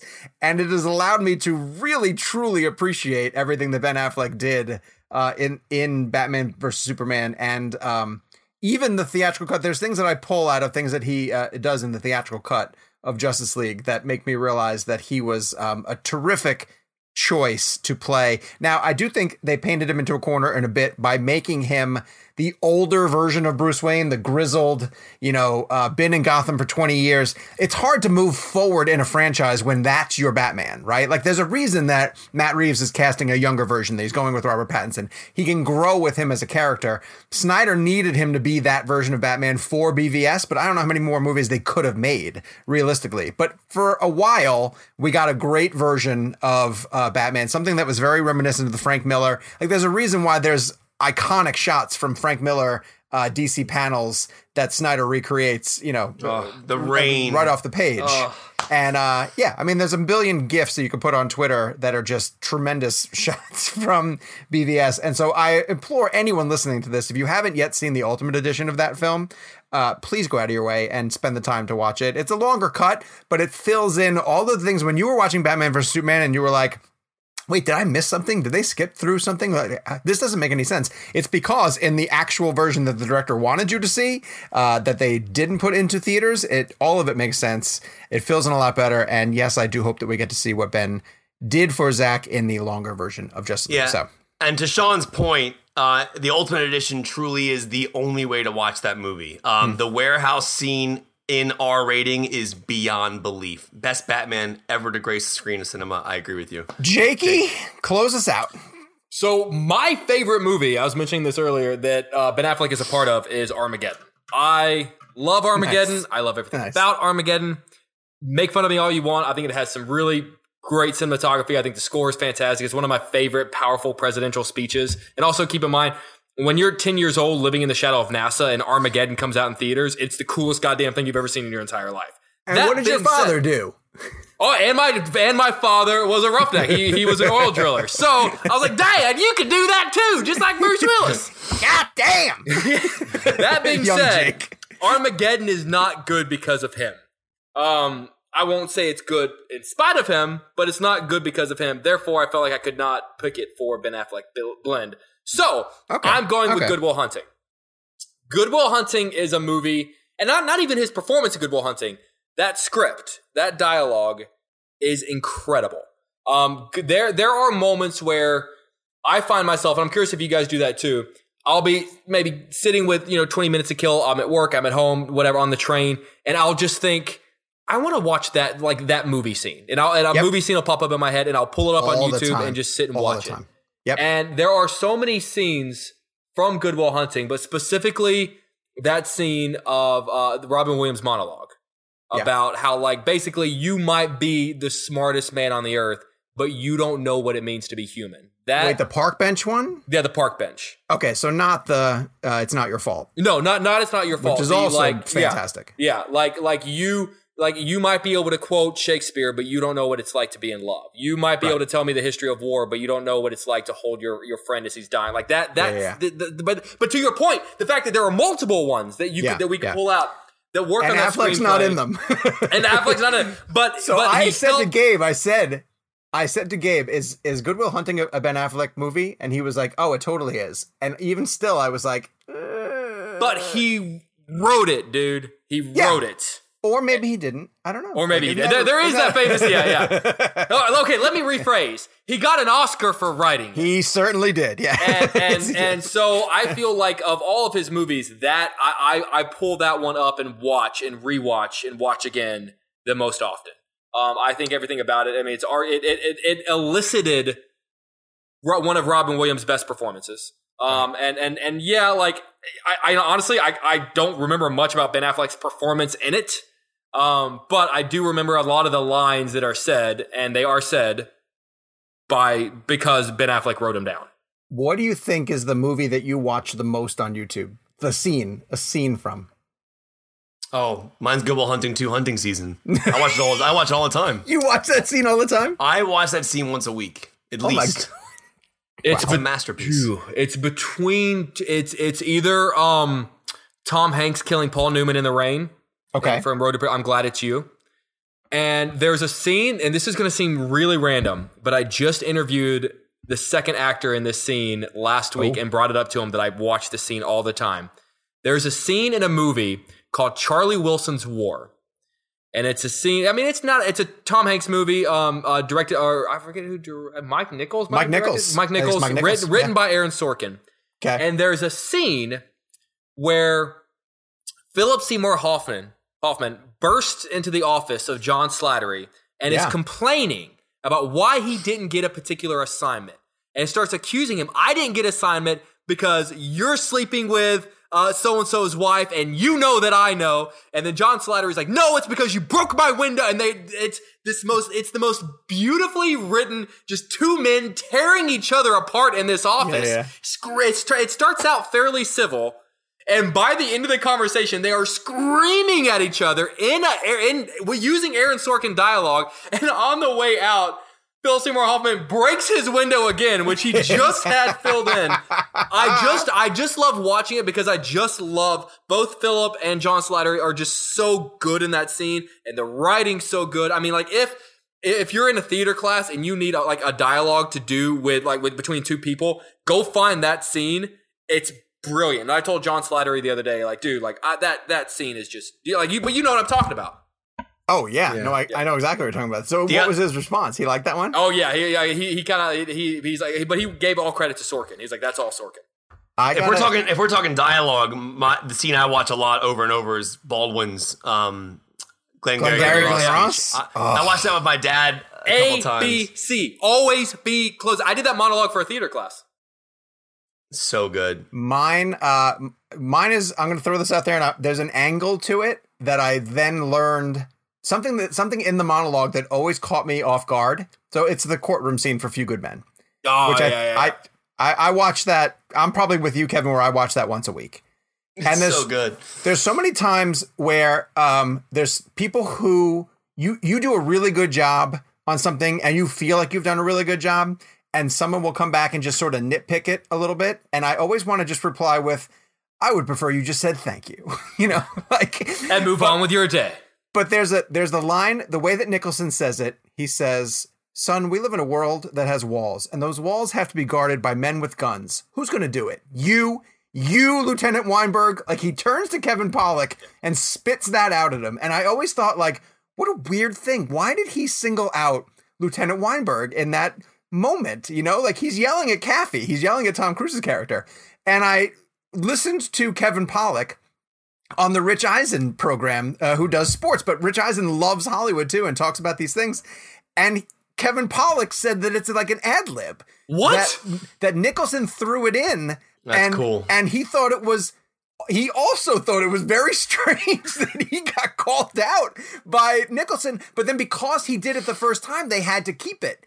And so it got worked in as part of the monologue. And so it doesn't explain why it's there necessarily. And Kevin Pollak is Jewish, and he's able to make jokes about himself. And he's like, what's wrong with my people, right? Like, haven't we endured enough that you have to throw me out under the bus also? You, Lieutenant Weinberg. Like, is it really that out of the ordinary that I'd be in the military kind of thing? And he does a whole funny bit, but I thought that was fascinating because I think it's such a weird sort of bit that Nicholson threw in angrily. Did Kevin talk about the alternate take about you can't handle the tooth? Did they talk about that? Like the take they put in there for that? I was just curious because I know he was having a toothache that day. Fortunately, I remember that up. Yeah. Pollak has had a great. We should do Pollak blend one day too, because he's had a run of movies that is totally underrated. And again, find his interview on Rich Eisen because he just went through a list of films that he had appeared in, and it sort of. Have we ever done Rob Reiner blend? I don't think we have. Talk about an underrated director. When you start listing all the movies he's directed, and the fact that he's not considered one of the best directors of all time blows my freaking mind. Well, he's made some really bad movies as well. Yeah, but he's made more great, genuinely great with a capital G, great movies than a lot of directors that we give credit for. That's probably true. Yeah. All right. Anyway, audience picks for Affleck, Ben Affleck blend. Michael Kamens broke it down 2 different ways, which I didn't know you could do, but apparently that's the rules. He said for acting, Chasing Amy, for directing, Gone Baby Gone, and for writing, Good Will Hunting. Well, I mean, that's cheating. I mean, that's his entire filmography. D.L. Kiedis and many others went with one that I almost went with, which is Gone Girl. I mean, You get Affleck working with Fincher. And the reason why he's so perfectly cast for Fincher is because the character has to be an asshole. Like, he has to be a grade A asshole who you hate. And I think Ben Affleck brings a little bit of that to the surface. Carrie Vanderberg says Batman is his favorite role, but The Town is his favorite film that he directed. And Paul Marsh also says The Town. I think Gone Baby Gone is better than The Town. Yeah, I think Argo is better than The Town. I think Gone Baby Gone is better than Argo. I agree. Gone Baby Gone is the best movie he's made. Yeah, I think Live by Night is unwatchable. It's a film. It is a film. So much participation this week. I want to thank everybody for playing along on social media. For next week, we're going to be choosing our favorite original song made for a motion picture. Ooh. So you're going to reach out to us on Twitter using hashtag #SongBlend. I know mine. And Kevin already knows this. Oh my God. And you're going to let us know what your favorite original song written for a movie is going to be. You can also email us at realblend@cinemablend.com. Which That's is a good where one. You can That's also I'm really excited send us about mine. a place where you can, Kevin's definitely going with, I won't say it. I'm curious. I don't know what it is. Oh, I know exactly what it is. There's no way you know what it is. I may not know the song, but I know what it's from. Give me the movie. I'll text it to you. No, tell me. I want to know.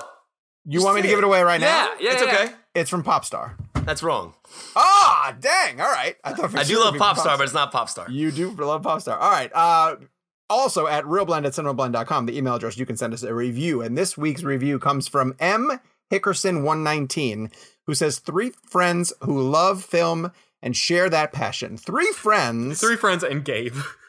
He says 3 friends, parentheses, and their producer, Gabe, who may or may not be real, share their thoughts on film in a timely debate format that is always entertaining and respectful. There are a ton of movie podcasts out there, but there are few that I find myself wanting to return to as much as this one, with interviews and weekly thoughts on the movies hitting theaters and home media, as well as looking back on the long history of cinema. This is an entertaining show that often seems to end far too soon. Well, at that, my friend, we're going to bring this episode to a close, unfortunately. So we will be back next week. We have an interview that is blanking on who we're talking to. So I will wrap it up because I honestly don't forget. I know we have an interview next week. We have a couple of really big ones coming up. Stay tuned to our social media channels where we will keep you guys up to date with when the latest shows are dropping. Be sure to subscribe to the show. Please tell your movie-loving friends that they should come over and listen to the Real Blend podcast as well, too, because we're always talking about, as this review said, the latest movie news, breaking titles, and reviews for things in movies, and I'm just stammering at this point now. So, Kevin, kick us out of here until next week. Dunkirk. Thank you. This is the story of the one. As a maintenance engineer, he hears things differently. To the untrained ear, everything on his shop floor might sound fine, but he can hear gears grinding or a belt slipping. So he steps in to fix the problem at hand before it gets out of hand. And he knows Grainger's got the right product he needs to get the job done, which is music to his ears. Call, click Grainger.com, or just stop by. Grainger, for the ones who get it done.